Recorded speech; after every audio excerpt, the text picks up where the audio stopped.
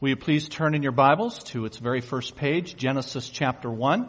We're going to be looking at 8 verses in Genesis 1 today, so we want everybody to have a Bible to follow along. So these brothers are going to make their way to the back. If you need a Bible, get their attention, and they'll get one of those to you so that you can follow along.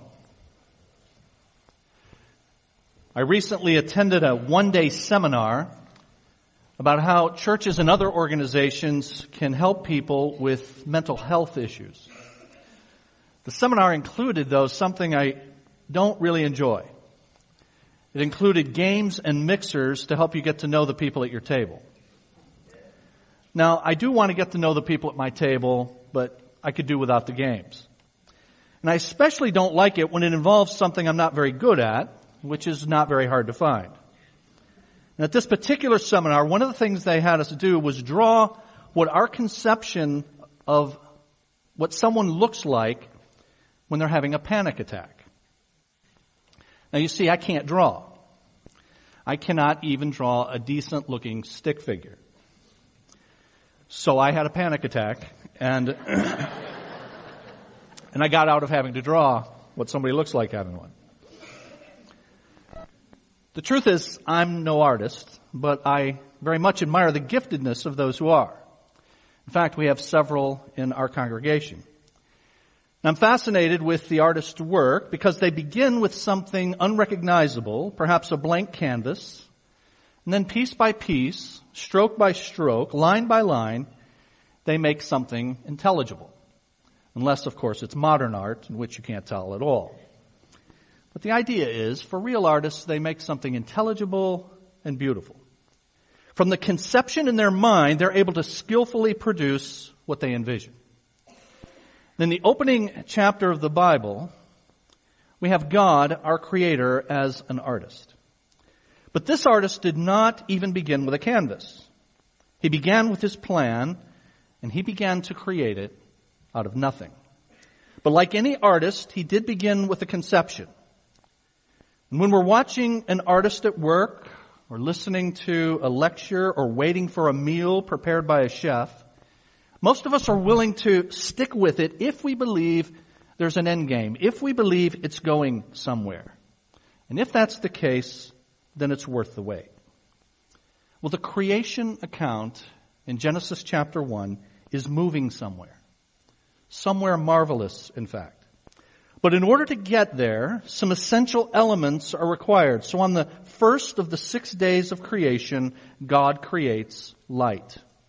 And here's what the very first verse of Genesis 1 says, I remind you. In the beginning, God created the heavens and the earth. Now the earth was formless and empty. Darkness was over the surface of the deep, and the Spirit of God was hovering over the waters. And God said, let there be light, and there was light. God saw that the light was good, and He separated the light from the darkness. God called the light day, and the darkness He called night. And there was evening, and there was morning, the first day. Now, as I've explained in recent weeks as we go through our series in this opening book of God's Word, verse number 1, in the beginning, God created the heavens and the earth, is a standalone statement. And then verses 2 through 31 are an explanation of how God brought the earth into its present fashion.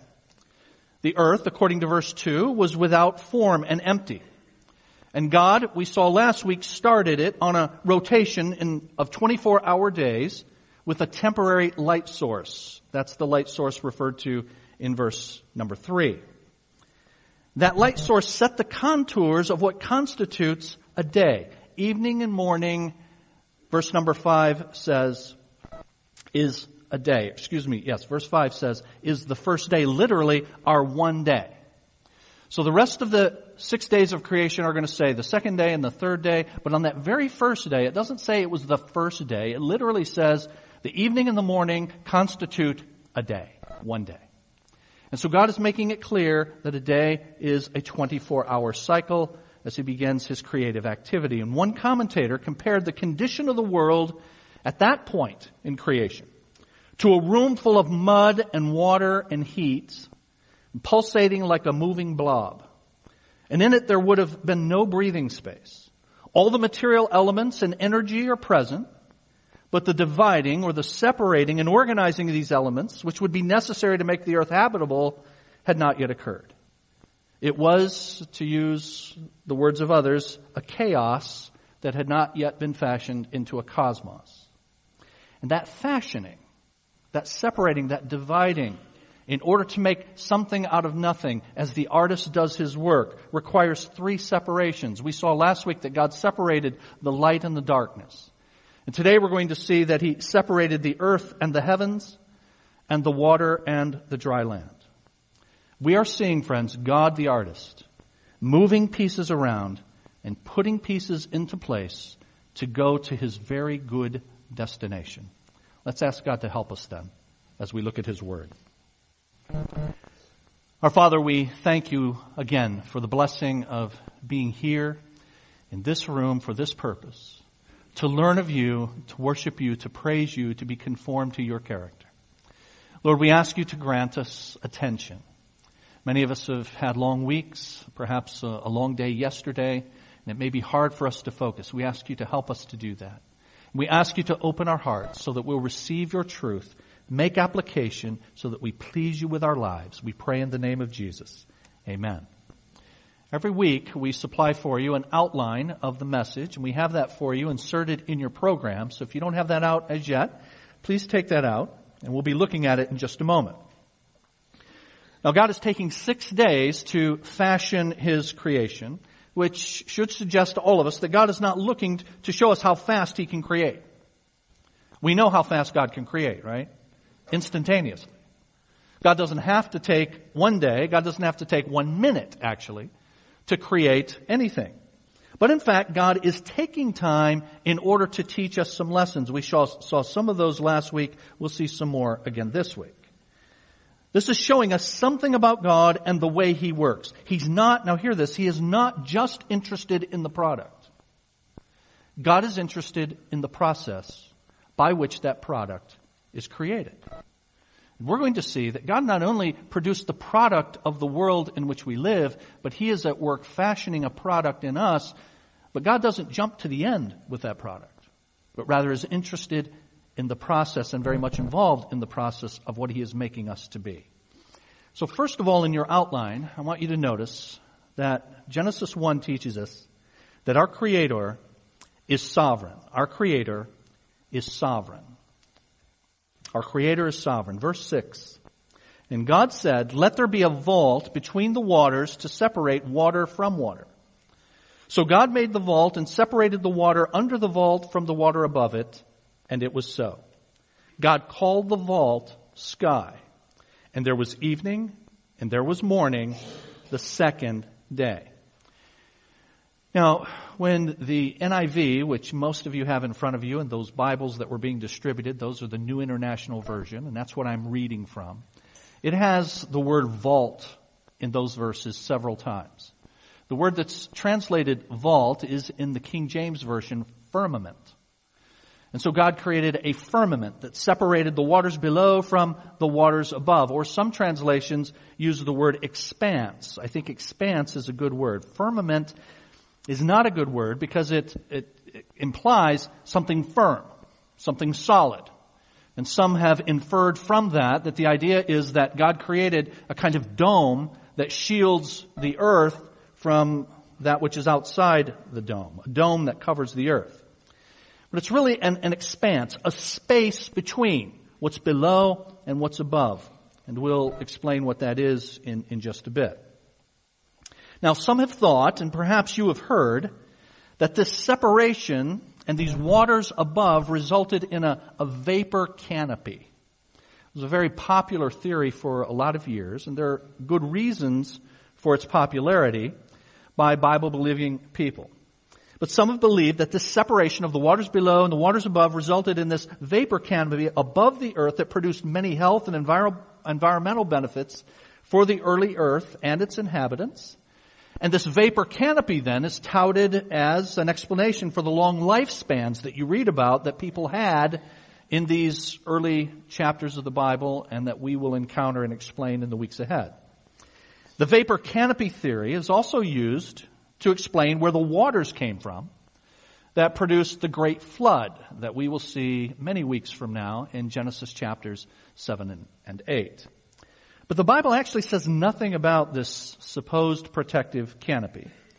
And in fact, there are actually a number of scientific problems with this idea. I'm just going to list these quickly for you. But scientists tell us, Christian scientists, creation scientists, that there's what they call the heat problem, because a large vapor canopy over the earth would so increase heat that it would roast all living things. There's what they call the light problem. Starlight that was given in verse 14 for signs and seasons could not be seen very well, and sunlight could not have reached through with sufficient heat to support tropical plants. There's the pressure problem, because a vapor canopy holding more than 40 feet of water would increase such high pressure at its base that its temperature would exceed 220 degrees Fahrenheit. There's the support problem, because the vapor could not have survived for the many centuries between the creation and the flood. It would eventually disappear. And then there's the ultraviolet problem. A canopy surrounding the atmosphere would not have been protected from ultraviolet light, which would have disassociated water into hydrogen and oxygen, and thereby would have destroyed the canopy. Now, there are other scientific problems with this vapor canopy theory as well. And since the Bible does not specify that the waters above, that verse 7 refers to, are a vapor canopy, and because it has all the issues I mentioned and more, I'd recommend against that interpretation. So then, what are these waters above? It's clear to most of us that the waters below are the waters that we know, the waters of the earth. But God separated the waters, and separated the waters such that there are these waters above that verse 7 speaks of. Well, let's look for clues in the text itself. And one such clue is the purpose that's assigned to this vault, or better, I think, expanse, in verse 6. The purpose is to, quote, separate water from water. The idea is that initially the earth was surrounded by water. And then on day 2 now, God has separated the waters into upper water, as it were, and lower water, separating water from water. And so the expanse holds water above the land. That much is certain. And the second clue is the name that's given to this expanse, this vault, in verse 8. God called it sky. And then there are the uses of vault or expanse in the rest of chapter 1. Verse 14 says it's the place where God put the sun, moon, and stars. We'll see that next week. But verse 20 says it's also the place where birds fly across the vault of the sky, or the expanse of the sky. The Expositor's Bible Commentary asks, is there a single word or idea that would accommodate such uses of the term vault or expanse? Cosmological terms like ceiling or vault or global ocean that are often used for expanse do not suit the use of the term in verse 20, where the birds fly. Such explanations are too specific for the context of chapter 1. It appears more likely that what's in view is something within the everyday experience of the natural world in a general way, that place where the birds fly and where God placed the lights of heaven. In English, the word sky appears to cover this sense well. And in fact, that's exactly what the expanse is called in verse number 8. So, the Expositor's Bible Commentary says, and I agree, that the waters above is a reference to the clouds. That is the view that we see in biblical passages that were written after the creation. All biblical passages were written after the creation, in fact. But after this, the references to the waters above appear to be referring to clouds. Now, one of the reasons that this vapor canopy theory was so popular is because in Genesis chapter 7, that we'll get to in a few months, it refers to the floodgates of the heavens being opened. And so the idea was these waters above were there as this vapor canopy, and then God just unleashed that, and then that vapor canopy disappeared after the flood. Well, that was apparently not, when those floodgates were opened, not the vapor canopy, because it's still around years later. 2 Kings chapter 7 says this, what if the Lord should open the floodgates of the heavens? Same phrase that's used in Genesis chapter 7. And further, the psalmist says in Psalm 104, the Lord stretches out the heavens like a tent and lays the beams of his upper chambers on their waters. And so God's referring to the still existence after the flood of these upper waters. And then Proverbs chapter 8 says this, He set the heavens in place. He marked out the horizon on the face of the deep. He established the clouds above and fixed securely the fountains of the deep. And so it appears with all of that the waters above are in fact the clouds. And the waters below are the waters that we're aware of. God's going to call them seas, as we will see in just a bit. Now, God's sovereignty, I say in this first point. Our Creator is sovereign. Now, how do we see then God's sovereignty? Well, we see it in a couple of ways in this passage. Verse 7 says, and God said, and then at the end of verse 7, and it was so. And we see the same thing in verses 9 and 11. God says the word, and it's done. Cecil B. DeMille, who directed the famous movie, The Ten Commandments, he captured this when in that movie he put the words, so let it be written, and so let it be done. He put those words in the mouth of the Pharaoh of Egypt, who was opposing the God of Israel, believing that he, Pharaoh, was a God himself, and therefore his word is creation's command. But only the sovereign Lord of the universe can command all things at all times to do his bidding, and even to bring into existence those things that were not. We see God's sovereign control of his world in his simply speaking and his will being done immediately. And we're also going to see it in his naming of the components of the infrastructure of this world he's creating. In verse 8, he calls the vault, the expanse, sky. And in the ancient Near East, naming something or someone indicated that you have control over it or them. And we're going to see this later in chapter 1 in the weeks ahead. But it's not just he called the vault, the expanse, sky. In fact, literally in Hebrew, it's literally he called to the expanse and said, sky.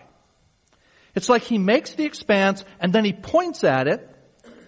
He points at what he's made and he tells it what it's going to be called. You have this very same thing in verse 10.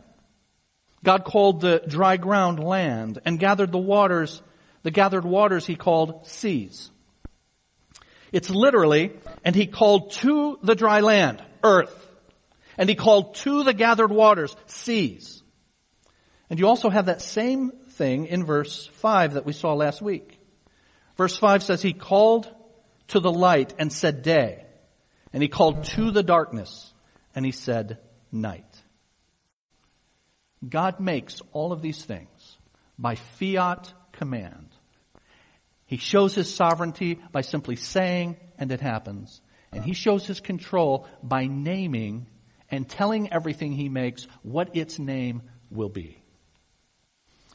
This is the God who, through the prophet Isaiah, said, my purpose will stand, and I will do all that I please. From the east I summon a bird of prey, from a far-off land a man to fulfill my purpose. What I have said, that I will bring about. What I have planned, that I will do. In Isaiah's words, the words of the Lord that Isaiah spoke and recorded for us are simply going back to the very opening verses of the Word of God. In the beginning, God, and God introduces himself as the sovereign God who is in absolute control of everyone and everything that he makes. Our Creator is sovereign. Secondly, our Creator is purposeful. Our Creator is purposeful. Verse 9, and God said, let the water under the sky be gathered to one place, and let dry ground appear. And it was so. God called the dry ground land, and the gathered waters he called seas. And God saw that it was good. Now when it says in verse 9 that he gathered the dry ground to the water, in verse 9, to one place, it doesn't mean he gathered it to one spot. Notice he called these seas, plural. But rather he gathered the waters to one place as opposed to every place Because remember, until the third day, the earth was completely covered by water, as though the earth was an ocean without a shore, and nowhere for a boat to land. The earth was therefore not a habitable environment, and God's purpose was for the earth to be inhabited. And our God is a purposeful God. And so again, through the prophet Isaiah, He who created the heavens, He is God. He who fashioned and made the earth, He founded it. He did not create it to be empty, but He formed it to be inhabited. Our God is sovereign, and our God is a God of purpose. He designs, He purposes, and then He carries out those purposes. Now, the Word of God throughout rests upon this truth given to us in the very first chapter, when it recalls the fact that God has purposes for His world, and He has purposes especially for His people. Dear friend, do you understand that this God, who is a purposeful God, has His good purposes for you? And with everything that He is allowing to happen in your life, this sovereign God, this purposeful God, is moving you toward the fulfillment of His purpose for you. That's why the Bible says in the New Testament, the one who calls you is faithful. And He will do it. He will do what? He will fulfill His purpose. And what is its ultimate purpose for us? It is for us, as for all things, for us to bring glory to Him. Glory means the display of His character, which means I have to be conformed to the image of Christ in order to perfectly display one day the character of God and glorify Him. And the one who calls you is faithful, and He is doing it and will do it. Philippians chapter 1 says this, He who began a good work in you will carry it on to completion until the day of Christ Jesus. So as you wander in the wilderness, as it were, of your life and whatever's going on in your life, you need to remember that in the opening page of the Word of God, God reveals Himself, makes Himself known as a God of purpose, and He has and is carrying out His purposes for you and me. Verse 11 says, Then God said, Let the land produce vegetation, seed-bearing plants and trees on the land that bear fruit with seed in it, according to their various kinds, and it was so. The land produced vegetation, plants bearing seed according to their kinds, trees bearing fruit with seed in it according to their kinds. And God saw that it was good. And there was evening, and there was morning, the third day. Now note, the plants and trees that God created on the third day were full grown at the beginning. That's why it says they had their seed in them. That is, vegetable life was formed with the capacity to reproduce itself through seed according to their kinds, so as to pass on its living characteristics in an orderly fashion for that future which God had in store for His creation. Now this puts the lie to the really, literally unbelievable idea of abiogenesis. That's a fancy term, but what does that mean? It is sometimes called spontaneous generation. You see, these seeds could only have their seed in them if a life-giving force produced that. It is absolutely impossible, literally unbelievable, that there would be spontaneous generation of life from non-life. But believe it or not, scientists, many scientists believe in spontaneous generation. Life from non-life. It also puts the lie to evolution. Because this passage speaks of what some have called fixity of kinds. That each is according to their kind. You notice that phrase several times in this passage. That these kinds are fixed. And so God makes each of the plant life, and He's going to make the animals, as we will see. He's going to make them in a fixed way, and there can be variation and wide variation on a horizontal level according to their kind, but there is no variation going from one species to another. And that's why the Bible tells us all of this is according to their kind. Now, it is amazing what our God has done in just creating a tiny seed and all that can come out of that. And I wanted for some who are more knowledgeable than I, in a very colorful way, to tell that to you. And so we have a segment of a video. It lasts about 8 minutes in order to make that point.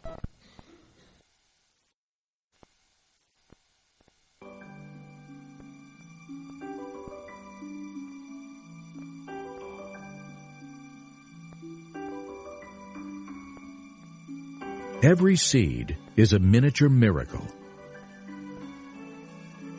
God has programmed the tiny sequoia seed to become the largest tree on earth, reaching nearly 300 feet tall and weighing many tons. God has designed the humble apple seed to yield a bounty of delicious fruit for years to come. And God has planned a multitude of seeds to produce spectacular blossoms in abundance. Consider the many varieties of seeds. As stated in Genesis, each seed always produces after its own kind. And just as the Lord intended, the fruits and byproducts that they bear have supplied the needed food and resources for man and his environment. In the first chapter of Genesis, God said, "Let the earth bring forth grass, the herb that yields seed, and the fruit that yields fruit according to its kind, whose seed is in itself on the earth," and it was so.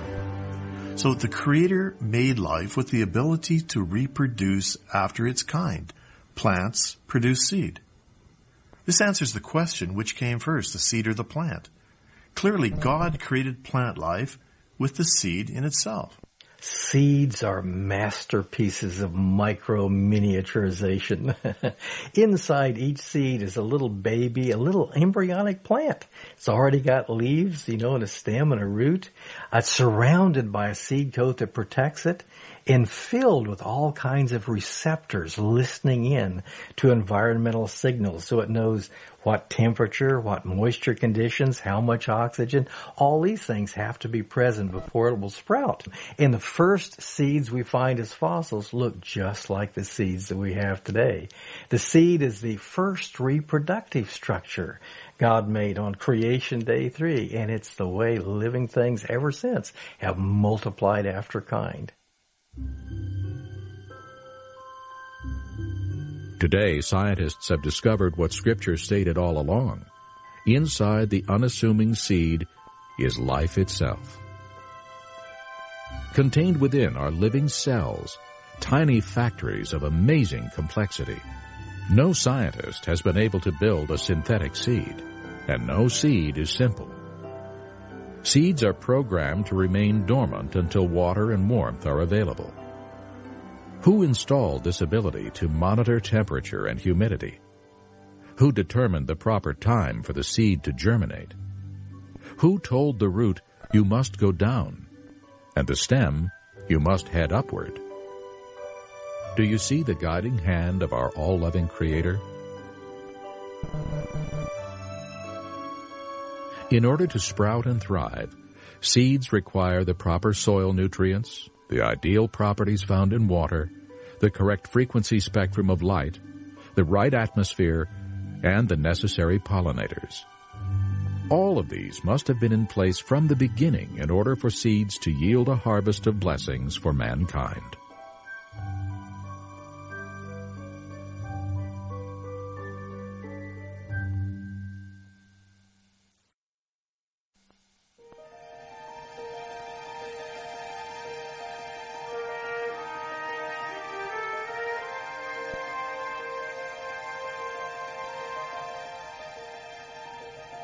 What a drab world it would be without flowering plants. From unassuming seed to magnificent blossom, flowers reflect a sliver of God's splendor.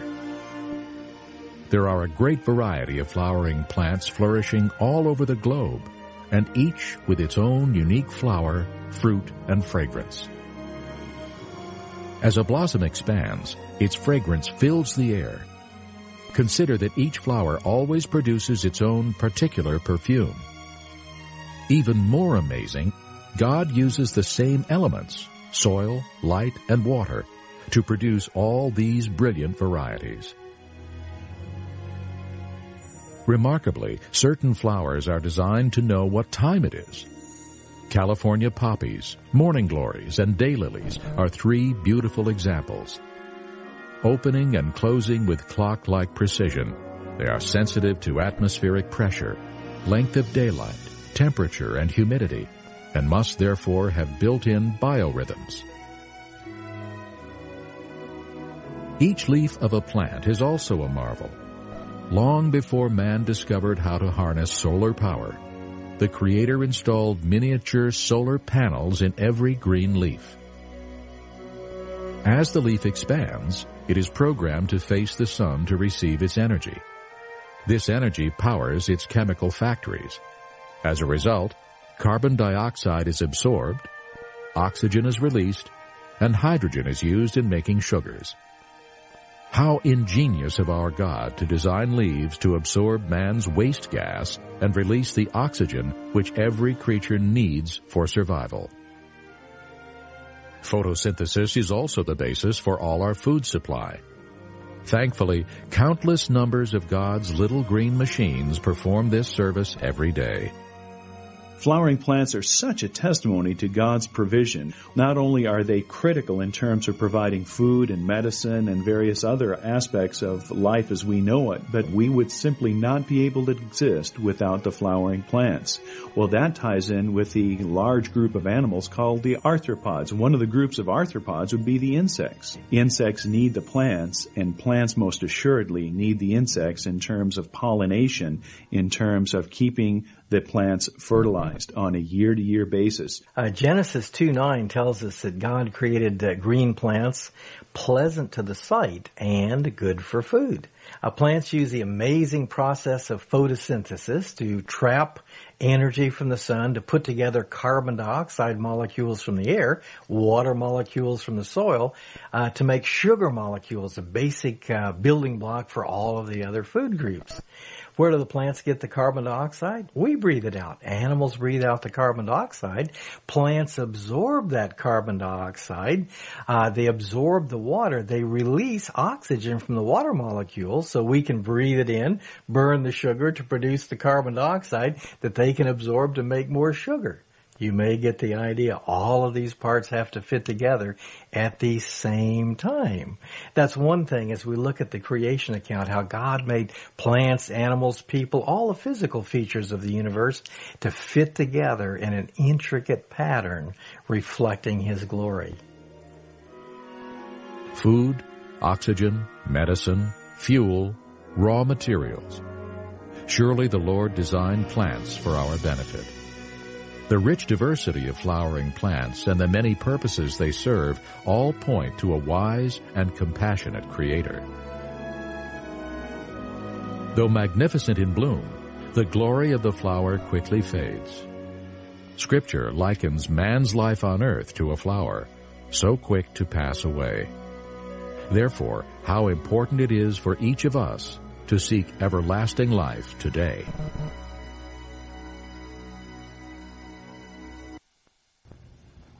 The songwriter said, "This is my Father's world. And in the rustling grass I hear Him pass, and He speaks to me everywhere." Our Creator is sovereign, and our Creator is purposeful. And lastly, I say in your outline, our Creator is good. Our Creator is good. Many years ago, I was counseling with a man. It was before we started this church. I was counseling with a man who was going through some difficulties. And over again, in the midst of recounting his trials, he said, "I know God is sovereign. I know God is in control." And I remember saying to him, "But do you not only know that God is sovereign, but do you also trust that God is good?" You see, friends, you can believe that God is in control, that there is this God who is in control of you and in control of everything. But if we don't also believe that the God who is in control has a purpose that is Himself good, then we could still despair. But our Creator is not only sovereign and purposeful, our Creator is good. Now, how do we know that? I say in your outline, each day is preparation for the next. Each day is preparation for the next. Verse 10 says that what God did on the third day in causing the dry ground to appear and then immediately producing vegetation. Verse 10 says that, quote, it was good. But I want you to notice that it does not say it was good when God separated the waters and created the sky on day 2. Now, why not? Because on day 2, the infrastructure for sustaining life was not complete. By creating plants and causing them to grow, it's now life-sustaining. Now hear this. God was on day 2, even when day 2 is itself not good. God was. God was good on day 2, even when day 2 itself was not. And God is good even when the situation is not. Day 2 is always preparation for day 3. There's always a next day coming. You say, but one day I'm going to die. But for the Christian, there's always a next day coming. Because death is simply a transition for the Christian. And that's why the Bible can say, as it does in James chapter 1, consider it pure joy, my brothers and sisters, whenever you face trials of many kinds, because you know that the testing of your faith does something and does something good. It produces perseverance. Let perseverance finish its work so that you may be mature and complete. This God is a good God.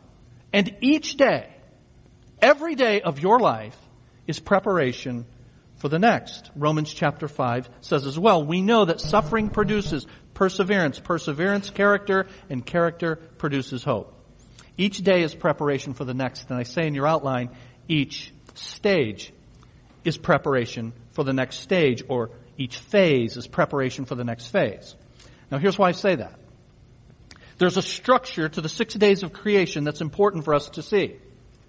Remember that at the beginning of day 1, immediately after the earth was called into existence, verse 2 says it was formless and empty.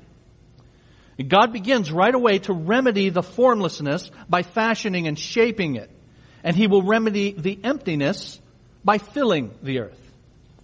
And so many have pointed out rightly that days 1 through 3 are days of forming. And days 4 through 6 are days of filling. And both of those are for the purpose of achieving God's good purpose that required remedying the formlessness and the emptiness of the original creation. Forming precedes filling. And forming is not immediate. God could have formed the earth instantaneously. But He took time, literally took time to do that. And then after forming it, days 4 through 6 that we'll begin to see next week, He begins to fill it. It could be that God creates immediately, but God has chosen to teach us discursively, learning bit by bit and experience by experience, day by day and year by year. That means that you not only go from day to day, you go from phase to phase. And God has designs for every phase of life and every trial of life and every circumstance of life.